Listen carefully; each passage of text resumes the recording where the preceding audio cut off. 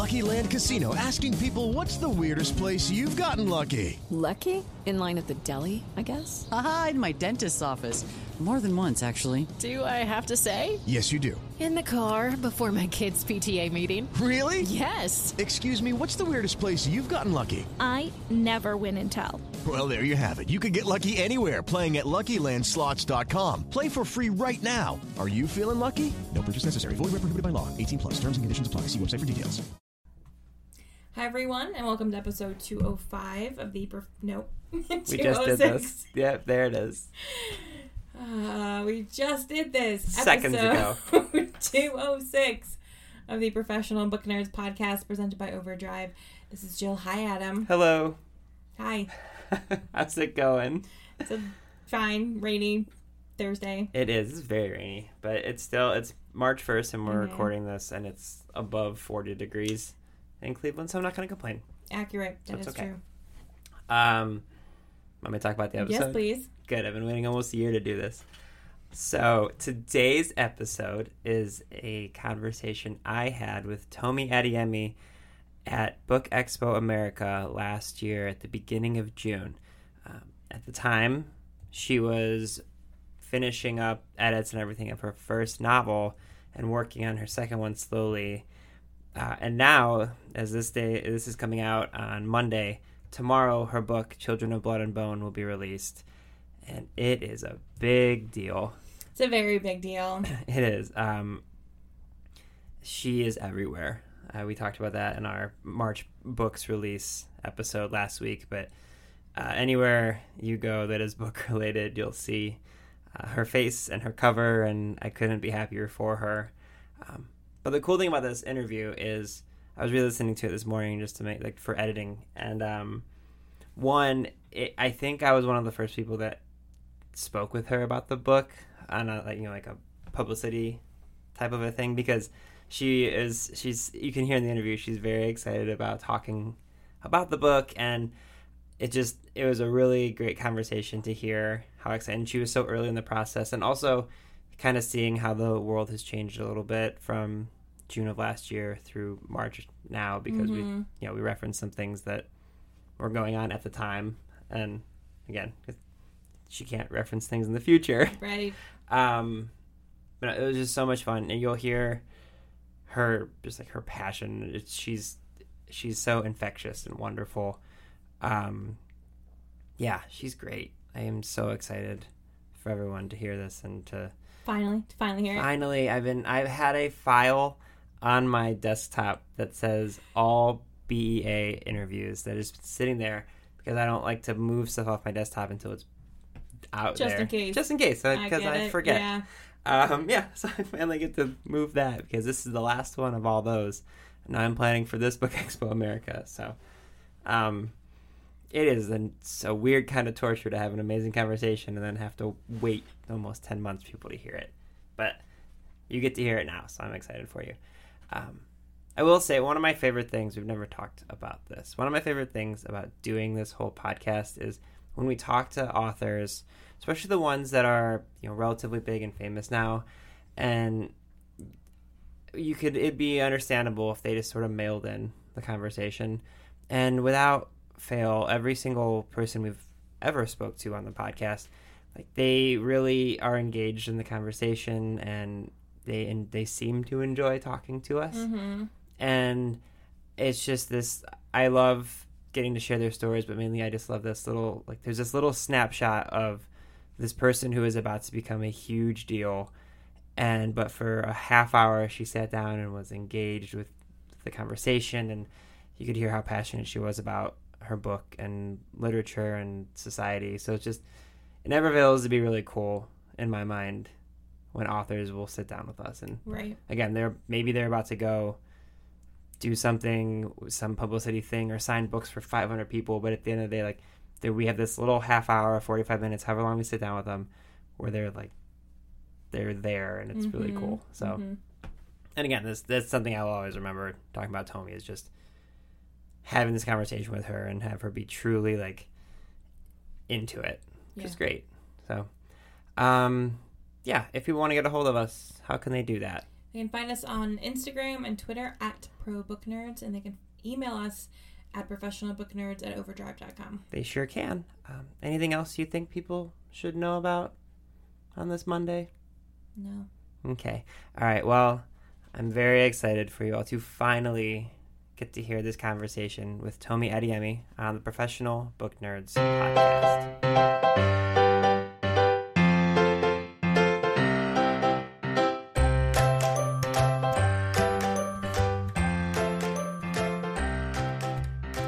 Hey everyone, it's Adam again, and it is my distinct pleasure to introduce you to an author whose name you might not recognize just yet, but she's about to take over the world. Tomi Adeyemi? Yep. All right. Tomi Adeyemi is a Nigerian-American writer and creative writing coach based in San Diego, California. After graduating from Harvard with an honors degree in English literature, she received a fellowship that allowed her to study West African mythology and culture in Salvador, Brazil. Her debut YA fantasy novel, Children of Blood and Bone, will be coming out early in 2018, and a movie based on the books will be coming shortly after. First off, congratulations. Thank you. And thank you so much for joining us today. I'm really excited to be here. I am hearing about your book and everything about you is amazing, so I'm so excited for people to learn about you. So can you first maybe give us an introduction to Children of Blood and Bone? Yeah, so Children of Blood and Bone, it's my debut novel, and it's a YA West African fantasy, and it's about a girl who's fighting to bring magic back to her people. And for me, it's so personal. Like I tell my friends, I'm like, it's kind of like a fan fiction diary entry because it's like, I love it as a story. And I'm like Nigerian, and my parents came here when they were my age, so in their early 20s, and I like just to be able to put that culture like in the book and make it her world, and then to be able to be in this like new magical place that I'm like, hey guys, this is like a part of my heart. And then the message, or I don't want to say message because it's not a message book, but the book was written for me during a period of a lot of fear, because that's where it's like I felt like every week and sometimes every day I was opening the news or Twitter and seeing headlines about, like an unarmed black man or black child being shot and killed by the police, and then having, there's been no justice afterwards. So it's like, and because it takes a long time to prosecute things, there was just it was constant. So you hear about a new one, and then you hear about one that happened 3 months ago where the cop was let off. Yeah. And so it was just sort of this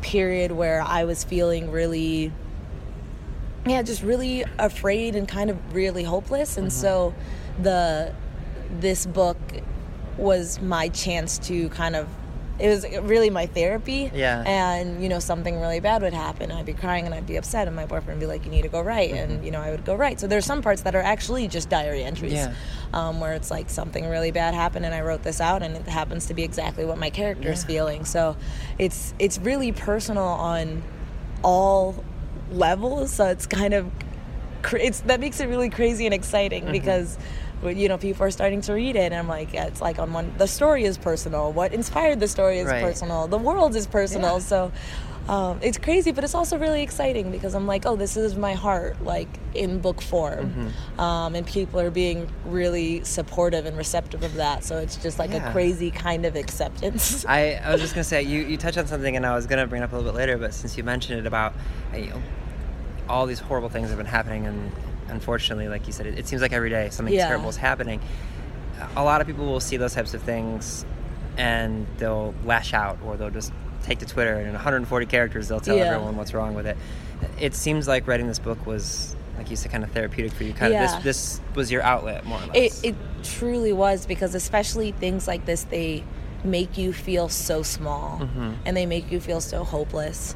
And to be like completely honest, they make you feel like, why am I even alive if this is how my life can end? Right. Or if this is how I can lose my mom or my dad or my brother or my sister, or, because even me, I wouldn't even fully say it's a fear of this happening to me. It's a fear of it happening to someone I love, and then me being left with that wreckage, which I don't know.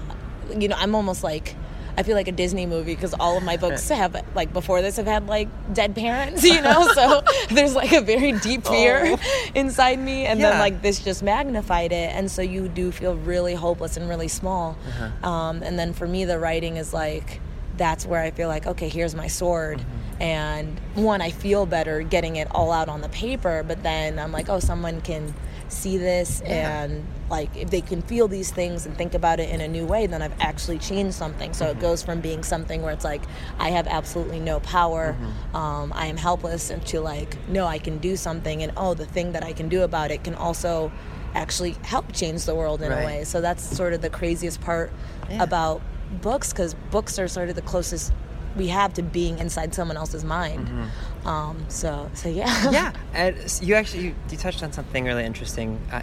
The actions and the things that take place in your story are based on tragic and unfortunate events that have happened in the real world, but the story itself is very much in a kind of a magical world. Yeah. And so something I'm always curious about when I'm talking about fantasy stories, Lee Bardugo, who we were just talking about before we started recording, who we both love, and Kate Elliott actually both told me that when they're writing their fantasy worlds and they're building them out, they start with a map. Yeah. And then from there they can kind of piece out how they see things in the world, and then they'll start working on, well, how does magic work in this world? So for you, how did the world building take place? It started with a picture of this girl.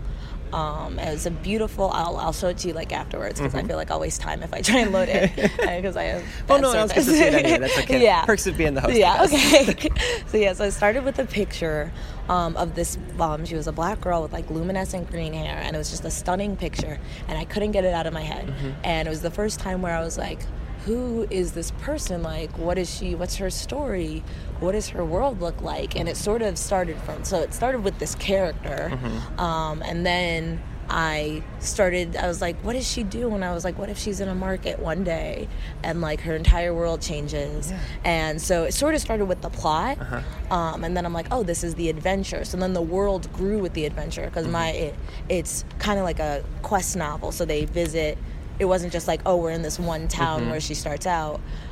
It's like we're going all over this country. So this was actually the first time I had to make a map and be like, what does it look like? And then I was doing like math and being like, okay, they ride lions, and like maybe if a lion runs as fast as a horse, and horses do like this many miles per hour, so how many days of travel? And then I'm like, but in the larger arc of a month. Oh my God, it's like, that's amazing. So I think it's like I have this all in a notebook, and then I'm like, I'll just say 2 days between that.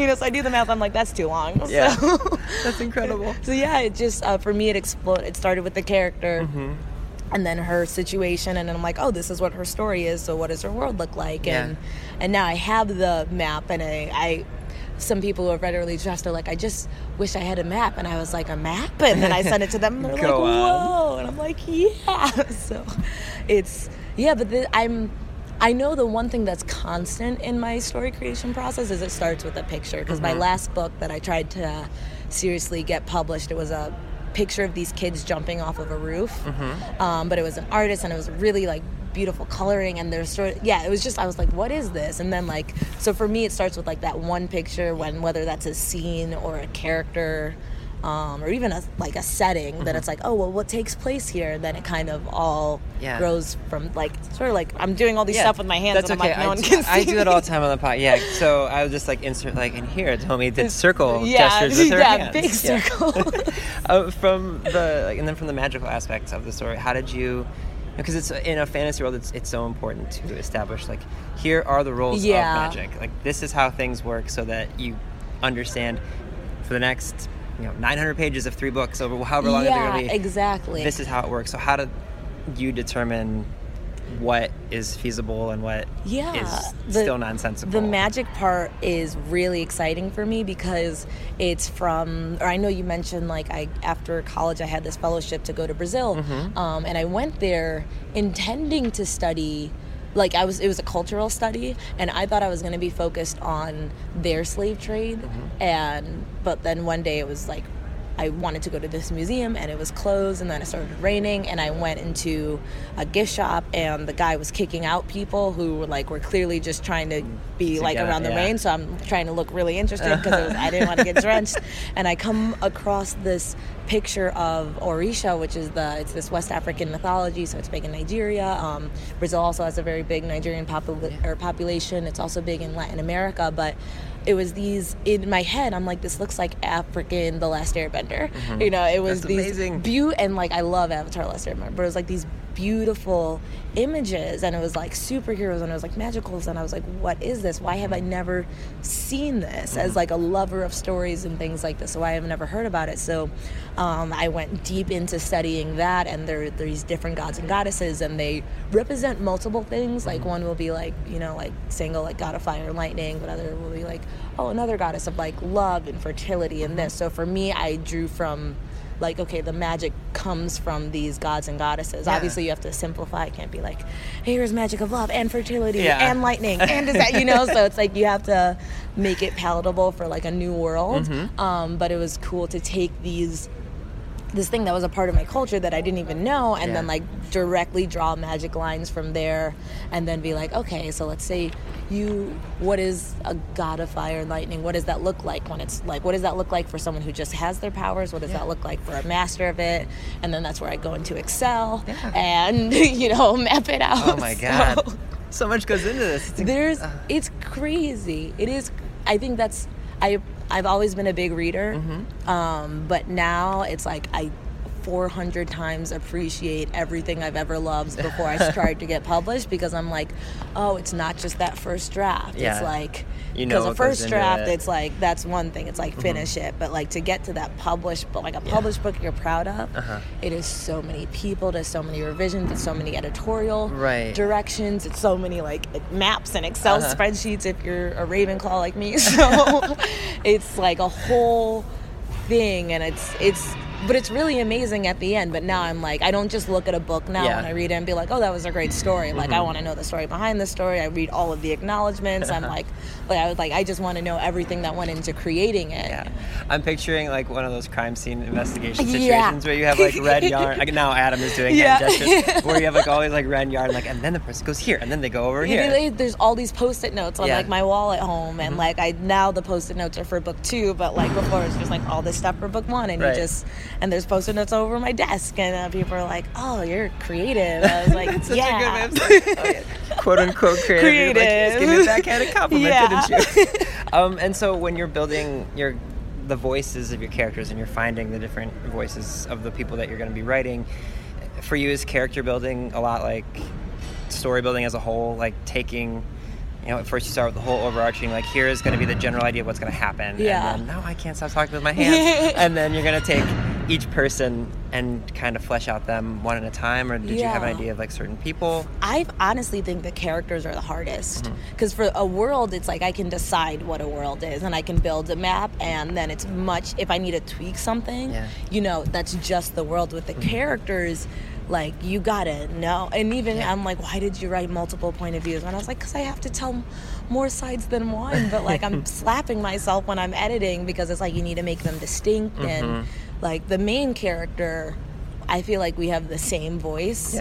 She's much more poetic, and she speaks in a British accent in my head, so it's like not the exact same voice. I love that. That's amazing. Like when I'm writing, I'm like, okay, like it's very easy to get into her. And then there's 2 other points of view, and those ones I really have to. And honestly, that's a lot of what we're revising now, is to just make it as like fleshed out, because those ones, it's the main one comes the main character comes naturally. The other 2 characters are really important, and they're like, I really, really have to like get in their head and be like, okay, given everything they've experienced in their life, what would they feel in these moments? What are the things that they would pick up? And sometimes when you're revising, it's like, oh, I thought the character was about this, but what if the character is about this? And suddenly it like changes throughout the entire novel. So I know for me, the character is the stuff that I feel like I revise the most to get right, because everything else you can kind of, everything else feels more stationary. It's like if you change something in the plot, okay, we're at page like from 300 to 350. We're changing it, but it's like stationary. The character is so much bigger than all that. And then something else, and you kind of touched on this a little bit. As you're squeaking in the background, that's okay. You touched on this just a little bit. I'm going to give them a second. Cut. This is cut, apparently, in my brain. No, not this, an active cutting thing I could have said. This is cut, which is actually extend. Anyway. All right, so we talked about this a little bit in the beginning when you were describing the book, and, you know, you've been really vocal about the importance of, you know, the Black Lives Matter movement in, you know, on your social media and on your website and things like that. And, you know, race relations and prejudice, unfortunately, is not in a very good place in our country, and it's that's a good way of putting it, I guess, right? Yeah, that's a nice way. And I know that it's really essential in your book, and I get really angry because I'll see on social media people will say, like, yeah, well, all lives matter, and to me, I think my favorite message I've ever seen about that is someone being like, saying all lives matter is like going to a doctor and telling them, I have a broken arm, and then the doctor being like, yeah, well, all your bones matter. Yeah. And it's so infuriating me that I see people. So for you, how important was it to put those aspects into your fantasy world? For me, okay, so if we take it back to what's going on right now without trying to be too polarizing, Sure.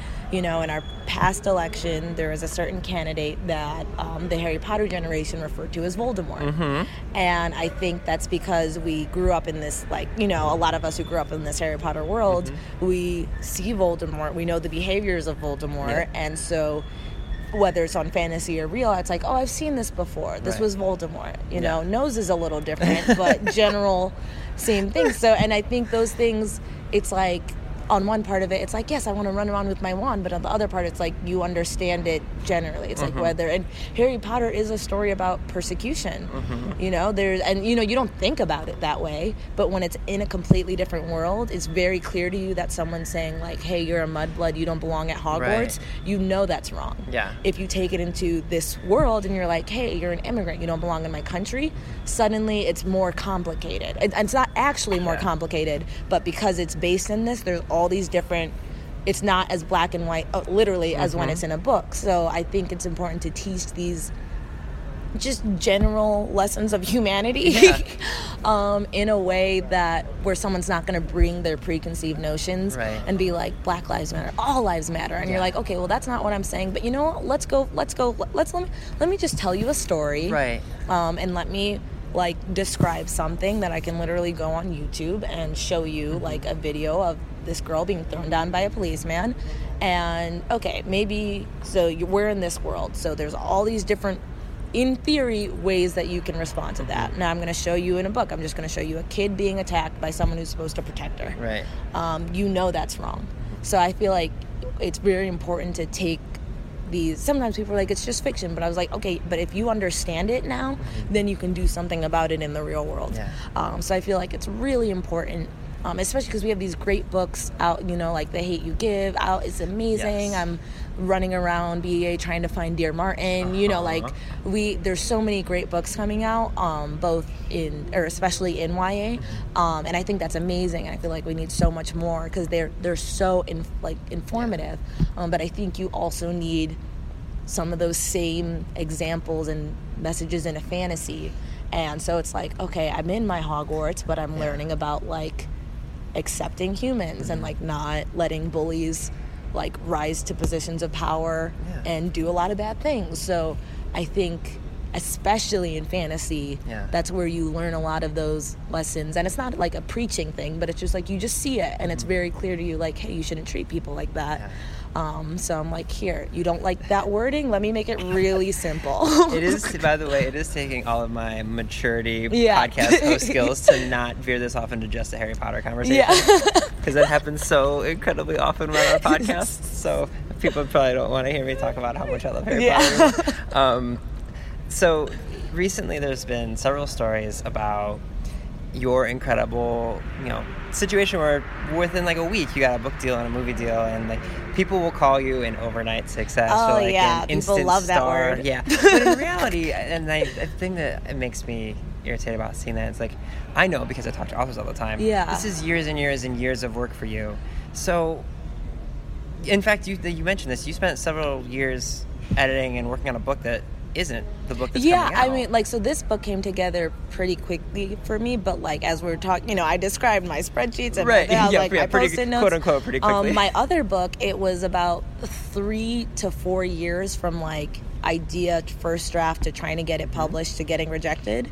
And those, if I didn't have those 4 years, we wouldn't be talking right now. I think if you one of my favorite artists is Chance the Rapper, and you're what's a great headline? 23-year-olds with 3 Grammys. Okay, but when this kid was 15, he had a brilliant mixtape. Yeah. You know, so I feel like we like to hold on to the numbers. But even like someone like Simone Biles, she's 19, like 4,000 gold medals. Gosh, she's been doing this for over 10 years already. Right. So I feel like we don't acknowledge that part of the conversation enough. Like, I've been writing since I was like 6 or 7. Right. It was bad. But you've still been But doing like, it. I was like, it's always gonna be bad when you start. Yeah. So I was like, if you start at 7, Yeah. you know, we're still starting at the same level. But if all my bad books, if I have 10 years of bad books and try and write a good one, and okay, it's better, but it's still not good enough, which is my first book story. You know, that's not overnight. Yeah, I think so often people would rather use the word prodigy because it sounds more fun. It sounds, it's exciting. It's like sparkly. Exactly. But it's just, I'm like, I don't know anyone. Oh, she's 23, but like you said, you've been doing this for... Yeah, for like more like of my conscious Right, life. exactly. So, but all that said, what did it feel like when you got the book deal and the movie deal and just... I still don't understand, you know, like it wasn't until I saw like they made this beautiful sampler, and it's the first 70 pages, and it wasn't until I saw a cover for it that I was like, okay, I think we're actually gonna make a book. Yeah. Because in my head I'm like, this could be a long joke. They could change their mind. You know, I was like, this doesn't have to be real. Like, it could just be like, lol, haha. Here's your dream. It's taken away. But I was like, okay, no, someone invested, like, time and artistic creativity into making a cover. And I don't think they would do that if this was really just one big joke. Yeah. So, like, I'm still in the process of being like, oh, this is... Because it's like I said, since I've always wanted to publish a book. I didn't always admit to myself that I wanted to be a writer, but, like... This has been a dream. So even when I saw the sampler, I held on to it for like 6 hours, like just like this. I took it with me out, and people were like, "Oh, I've already seen it." I was like, "Okay, but I'll you know, like I'm gonna keep showing you." Yeah, I Don't was like, worry about I just need to keep like this in my pocket Yeah. to really feel that it's real. And I started to get over that. And then someone tweeted a picture of themselves holding it, and I'm like, you are another human. You are holding it, you know. So then it starts all over again. So I would say I still don't. And now we're on the book. I was like, even the movie stuff, I was like, what? Yeah. You know, so none of this is like, it feels crazy. It's still a lot of hard work, but it's just really exciting to have people. Writing can be really solitary. So it's been really awesome to like meet all these amazing people, and like they're putting their amazingness like in the book, whether it's like the actual text or the cover or like the page numbers or like the marketing or like me sitting talking. You know, it's just really cool to be like, oh, look at my squad. Yeah. Well, and part of it comes with too, and you kind of talk about this on your website a little bit, because you're also a writing coach. You kind of help people along the way, like the right way to do these types of things. And you have something on your site that it's not enough just to write a good story, but you talk about how you did a lot of research in the market, and you saw like what's popular, and so like you knew, all right, it's not just that I have to write this story, but you need to realize what people want to read. I think a lot of times, like, if something, and like fingers crossed, but a lot of times we look at big successes and we're like, oh, there's no way to achieve that. Or even someone like Beyonce, you're like, you're just born with it. False. Yeah. Like whenever Beyonce like shows us a kid video, it's like, oh, that's so cute, she's 3 years old. But I was like, she's training. I was like, you've been training for 30 years. I'm trying not to swear. So you can say anything you like. I'm like, these are librarians, I don't want them to judge me. No, wait till you meet some librarians. Yeah, okay. But yeah, even someone like, or her, I remember watching a YouTube video, and it was a compilation of her. I think it was called like Beyonce's like bossiest moments, but it was just her like very like being, I guess, a perfectionist about like her performance. And I'm like, that makes sense, right? Because when I see a Beyonce performance, I am like, it's like Cirque du Soleil up in here, you know. And so I think it's very important to know that those things don't just happen. They require lots of blood, sweat, and tears. And I think especially, I was like, even just publishing a book is like, that's, you know, like, so that's already hard. And then if you like, you look at someone, you're like, oh, I would love to have a career like that. It's like, we have the internet now. We can stalk hardcore. That's what's crazy about meeting a lot of these people, because I was like, oh, I stalked you.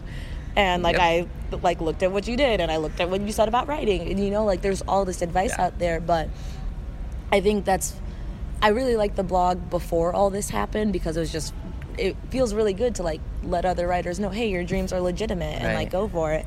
And now I like that it exists, because if someone goes, oh, overnight success, I was like, I started my blog before I had even finished revising my first book, you know, so I was learning with them. But I always like to be like, hey, it's not, nothing is actually impossible. And if it seems impossible, like actually look at all the work behind it.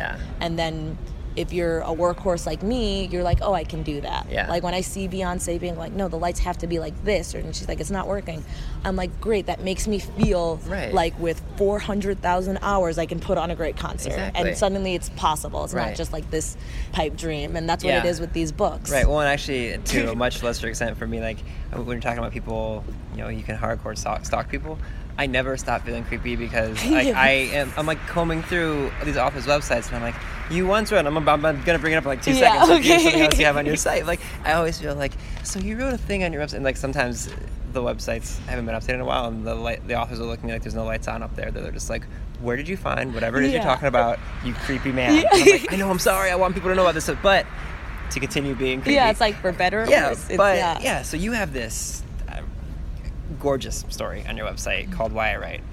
It caught my attention because I have also written a thing literally called Why I Write. Yours is much better. But you talk about the tragedy in Charleston in 2016, and I'll be honest, this isn't a question so much as me just putting it out into the world for anyone who hasn't gone and read that yet, that I want them to go to your website and see how you write, just to learn, like put it into perspective. But do these tragedies and the way that they affect you, they seem to obviously inspire your kind of long-form blog stories, but do they also go into like the trilogies and everything like that? It's full, because that's the only way I can cope, like especially in, like I said, even like, so I've been on like obviously like a high from this book stuff, and then I don't know, I think it was a month ago, like the shooting of Jordan Edwards. And another reason I wasn't just on a high from my book stuff, but like The Hate U Give had been #1 for like 8 weeks or something. Incredible. And it was awesome. And for me, I look at that and I'm like, okay, I kind of feel like the world's falling apart. But if I look at this list, I see like hundreds of people a day are reading this amazing book. Their hearts are being changed. Their minds are being changed. So like progress is happening. And then that, like, he was shot, and it like crushed me. And a lot of times for me, it's like I can't let everything in, because it's like, even now I'm like, don't let it fully in, because no one wants to hear you cry on a podcast. But you wouldn't be the first one, for what it's worth. Okay, that makes me feel better. But yeah, it's really soul crushing. And especially, like I said, my book is fully about like the fear associated with living in a world like that. And like I was reading about his family, and they were, you know, the parents were saying like the kids keep having nightmares, they're so afraid. And I think they might have been in the car like when it so it's like they're like, you're like, okay, I can donate to this memorial fund. It's like, for me personally, I'm like, I can pray, but it's like literally, it's like I have my thing, I let it all in, I cry, and then I'm like, okay, I need to keep writing. And like for me, it's like if I don't keep writing, then I'm staying in my bed and I'm not getting out. And this story, in the past, when the Charleston thing happened, I like you said, I realized I hadn't been that distraught since the backlash against Rue and the Hunger Games, where it was literally like, here's this like 11-year-old black girl being murdered, and here's this portion of people saying, oh, it's not sad, she's black. And I'm like, oh, you're saying this, like, this isn't an anonymous board. I was like, you tweeted this with your face, like your name, like I can Google and see that you said this. I was like, so there's not even a like, let me hide this, you know? And obviously that's fictional, but it's like, even the Star Trek, like a new Star Trek trailer came out, and there's these beautiful women of color, and part of the internet is like, oh my God, this is enraging. And it's like, so for me, there's almost a different level of like hatred. I'm like, or I guess it shows me how deep hatred is when it's applied to a completely fictional setting. Or like when a black Hermione Granger was cast for the play and people lost it. And I was like, invisibility cloaks, dragons, trolls. The black Hermione Granger, you're right. Now we're in unbelievable territory. That's the part you're off board, right, So it's, there's no, every day, like just going on Twitter, I I send the stories to myself, the things that would make me want to curl up in my bed and cry. I just send them to myself, and I'm like, okay, this is why you're writing. Yeah. When it's like 3 a.m. and you're like, oh my God, no. It's like, no, this is why. Because it's like, if this even changes one person who then like goes in the world differently, or if it even changes like one kid who then becomes a cop one day, I was like, then it is more than worth it. And it is worth agonizing over, like, is this character arc working? Is this comma placement, you know? So it's like, I feel like it's like you drown in it, and I'm not saying you can always stay above it. Like I said, like it's not like these stories have stopped. Right. You know, so it's like, I'm not always like, oh, horrible world, like I will vanquish you. Like, no, sometimes I still feel very much like I want to curl up and like not leave in my bed for the next 60 years and then peace out. But then it's like you don't always have to be strong, but I feel like at least whatever it is that brings you down or makes you feel just very small, it's like, okay, let yourself feel that fear, but then you need to find whatever it is you can do. I was like, even if it's just running, like if it was literally running around a track, I mean, I'd be so fit, it'd be great. It's not that, it's sitting. But it's like you find that thing that makes you not feel hopeless and makes you feel like you have some power, and you like hold on to that because the world is still crazy. I do in my heart believe it is getting better, but it is still crazy, and it's going to take time for it to not feel as crazy and as unsafe and as kind of heartbreaking. So I'm going to transition to something lighter okay now, I promise. So I feel like that's all my interviews were just like no I would also magic. No, it's amazing. We end our podcast with something we call the Nerd 9 because we like alliteration. And I love alliteration. So these are lighthearted. Blood and bone. Blood and bone, So we say these are rapid fire. They never end up being rapid fire because I get sidetracked. But the first one, it's always my fault. The first one is, what's the last book you finished? I think it's And I Darken by Kirsten White. No one will know if it's not, so we can use okay, that. They're not going to end up like, Tomi, you're lying to us. Not the last book you read. I hacked your Kindle. That's right. Do you have a favorite place to read? My bed. I have this electric blanket. It was a birthday present from my boyfriend like 2 years ago because I didn't know electric blankets existed. And he just had this like a small heating pad for like his neck or something, and I would like curl my whole body into it. So he got me this big blanket, and I live in California. It's always too hot for him. I'm always like dehydrated, but I like to get like put it on high and like get under the blanket, and I just love that. That's like my I'm thinking of that now. I'm like, oh, I should go home. Like a lot of That's amazing. Do you have a guilty pleasure? Like I always tell people, mine is, if you go on my Instagram account, I have 2 dogs, and it's just like a gross amount of pictures of them, like too many pictures of my dogs. Like, do you have something that you're just like, I probably shouldn't do that as often as I do? I would definitely say Avatar: The Last Airbender fan art. Incredible. There was a period, and I don't draw it, I just like it a lot, and then send it to anyone who might like it half as much as me. Amazing. So that's a lot of my, and it's funny because Pinterest algorithms, like whatever I'm obsessed with at the period, they'll so they feed the guilt. And they're like, well, you like this one, here's 400 more, and here's a whole board, there's 6,000 pins of your. And now I feel like I'm getting to the point where there's repeats because I'm on it so much, but you still, every once in a while, you discover something new. So you're like, let me keep. Do you have a favorite holiday to celebrate? I guess Thanksgiving, because my mom makes she makes jollof rice, she makes fried rice. So I don't have like we don't ever have turkey because we're like, I don't know. I don't want to make a statement and be like, Nigerians don't like turkey. I'm sure one does. I do not. So look, you can just say we don't. I'm a vegetarian, so I don't eat turkey either. So it's a lot of really good like Nigerian rice.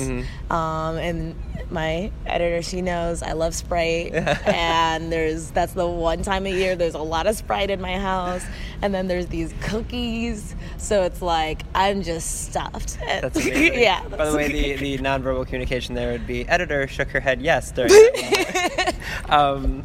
I have lost track of myself. Oh, do you have a place you'd like to travel that you have not yet been to? Yes, Bora Bora. Ooh, that's a good answer. Are you a dog person or a cat person? Dogs. That's the right answer. Oh, God. So my co-host, who is not here, so I can throw her under the bus, she's a cat lady. I am a dog guy. We don't really have like a fun name for Yeah. that, but it's our like eternal battle. It's the only reason we put that in there is because we want we're like keeping a mental tally. I feel like I'm Yeah, winning. no, it's like a big deal for me Yeah, when good. someone says that. I'm always in this thing where I'm like, you can't adopt a dog right now, but I'm like, but look at all of But these what if puppies you who did? need Yeah. a home. Oh, I'd be a bad influence. So I'll stop it now. So do you have favorite food? Oh yeah. Sorry, I have so many though. So I'm like, and I know that defeats the favorite, but it's like, okay, it's easily pizza. Like Okay, yeah. I could. There have been times like where I just ate pizza twice a day. Like Yeah. that was my meal. Oh, I'm and gonna I eat would pizza do as soon it. as we're done recording. I this. know. I'm We're like, in New oh, I York should City. get pizza. I know. So it's definitely pizza. My two favorite types of pizza are Giordano's stuffed spinach pizza because I'm from Yes. Chicago, and then there's this place in San Diego called like Zia Gourmet, and its pizza is like. Yeah, I was like, I don't know if you can describe that, but it is an explosion of flavor. So Tomi is excited. yeah, Tomi's very excited. Eyes are So very is big. it like California style pizza? Like I don't even know what I think they put raisins in it, and raisins are like not my thing, but Yeah. it's amazing. And then I love all kinds of Asian food, Yes. but I don't like to eat it in front of people I'm trying to be professional with you- because I look messy. So how are you with chopsticks? I'm it's not even the chopsticks, it's just like it's too hot to eat. Yeah. But I have no patience. Uh-huh. And then Oh, it's yeah. like, how do I take a bite? So it's like, oh no, the whole dumpling's in my mouth. Oh, It's yeah. scalding. I'm choking. I'm happy though. I So- ate ramen with a couple coworkers and my wife yesterday, and I just looked like a monster the whole Yeah, time. just shoving it in my exactly. mouth. And then the last one, if you could have dinner with one person, alive or dead, who would you choose? Oh, I know. I'm sorry. I know. I There's always so feel many apologetic people. when I ask this. Let's say Michelle Obama. That is an incredible answer. Yeah, I'm like I hope for her sake we're never in the same room Yeah. because Just because you'll go out, just kind of attack her with a hug. it's like even now, like I said, I was like, oh, I met Lee today. I was trying so hard not to cry. There's none of that. Yeah. So and I don't even, so I'm just imagining her like elegant, like icon, like me sobbing ferociously in the corner, like her Secret Service being like, okay, we're gonna steer you away. Yeah, that's amazing. So yeah, that would be. That's a great If I could answer. trick her into sitting at a table with me after I cried, that would be great. Perfect. Yeah, just see her from a distance, cry, then go talk to her. Yeah, even then, I Still don't know, wouldn't probably matter, still yeah. cry. All right, so my last question before I let you go. What do you hope readers take away when they read Children of Blood and Bone?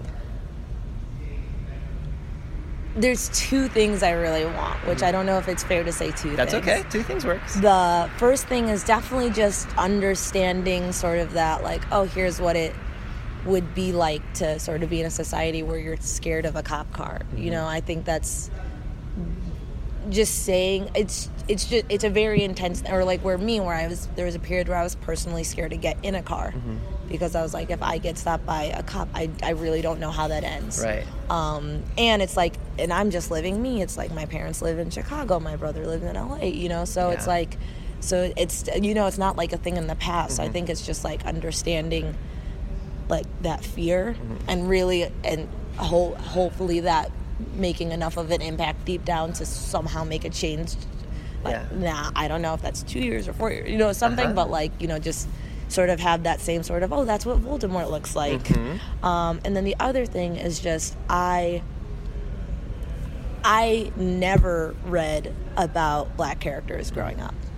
I didn't even realize how messed up it was that the characters I wrote were black till like senior year of high school. So I was like 18 or something. So that's 18. That's at least like 10 years of writing. And I was like, why aren't my characters black? You know, like it's deep. It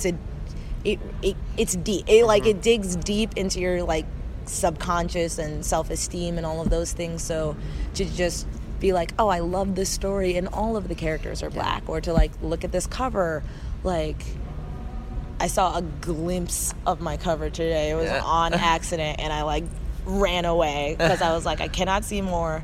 I cannot break down in the middle of BA. It's not on my itinerary. So I just hope for that like little girl to get what I desperately wanted but didn't even know I was missing, to hopefully to like walk into that bookstore and be like, hey, she looks like me.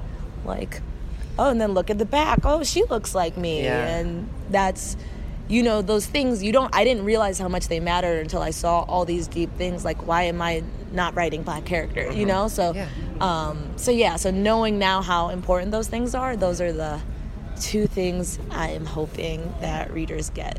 Well, Tomi, your passion comes through so clearly, and I have no doubt it's going to in your book as well. I cannot wait to read this, and I can't wait for the world to read it. Thank you so much for joining us Thank you. today. This has been really fun. Absolutely. Readers can sample and borrow the titles mentioned in today's episode from Overdrive.com, and our library friends can add these titles to their collections in Marketplace. Lucky Land Casino, asking people, what's the weirdest place you've gotten lucky? Lucky? In line at the deli, I guess? Aha, in my dentist's office. More than once, actually. Do I have to say? Yes, you do. In the car before my kids' PTA meeting. Really? Yes. Excuse me, what's the weirdest place you've gotten lucky? I never win and tell. Well, there you have it. You can get lucky anywhere, playing at LuckyLandSlots.com. Play for free right now. Are you feeling lucky? No purchase necessary. Void where prohibited by law. 18+. Terms and conditions apply. See website for details.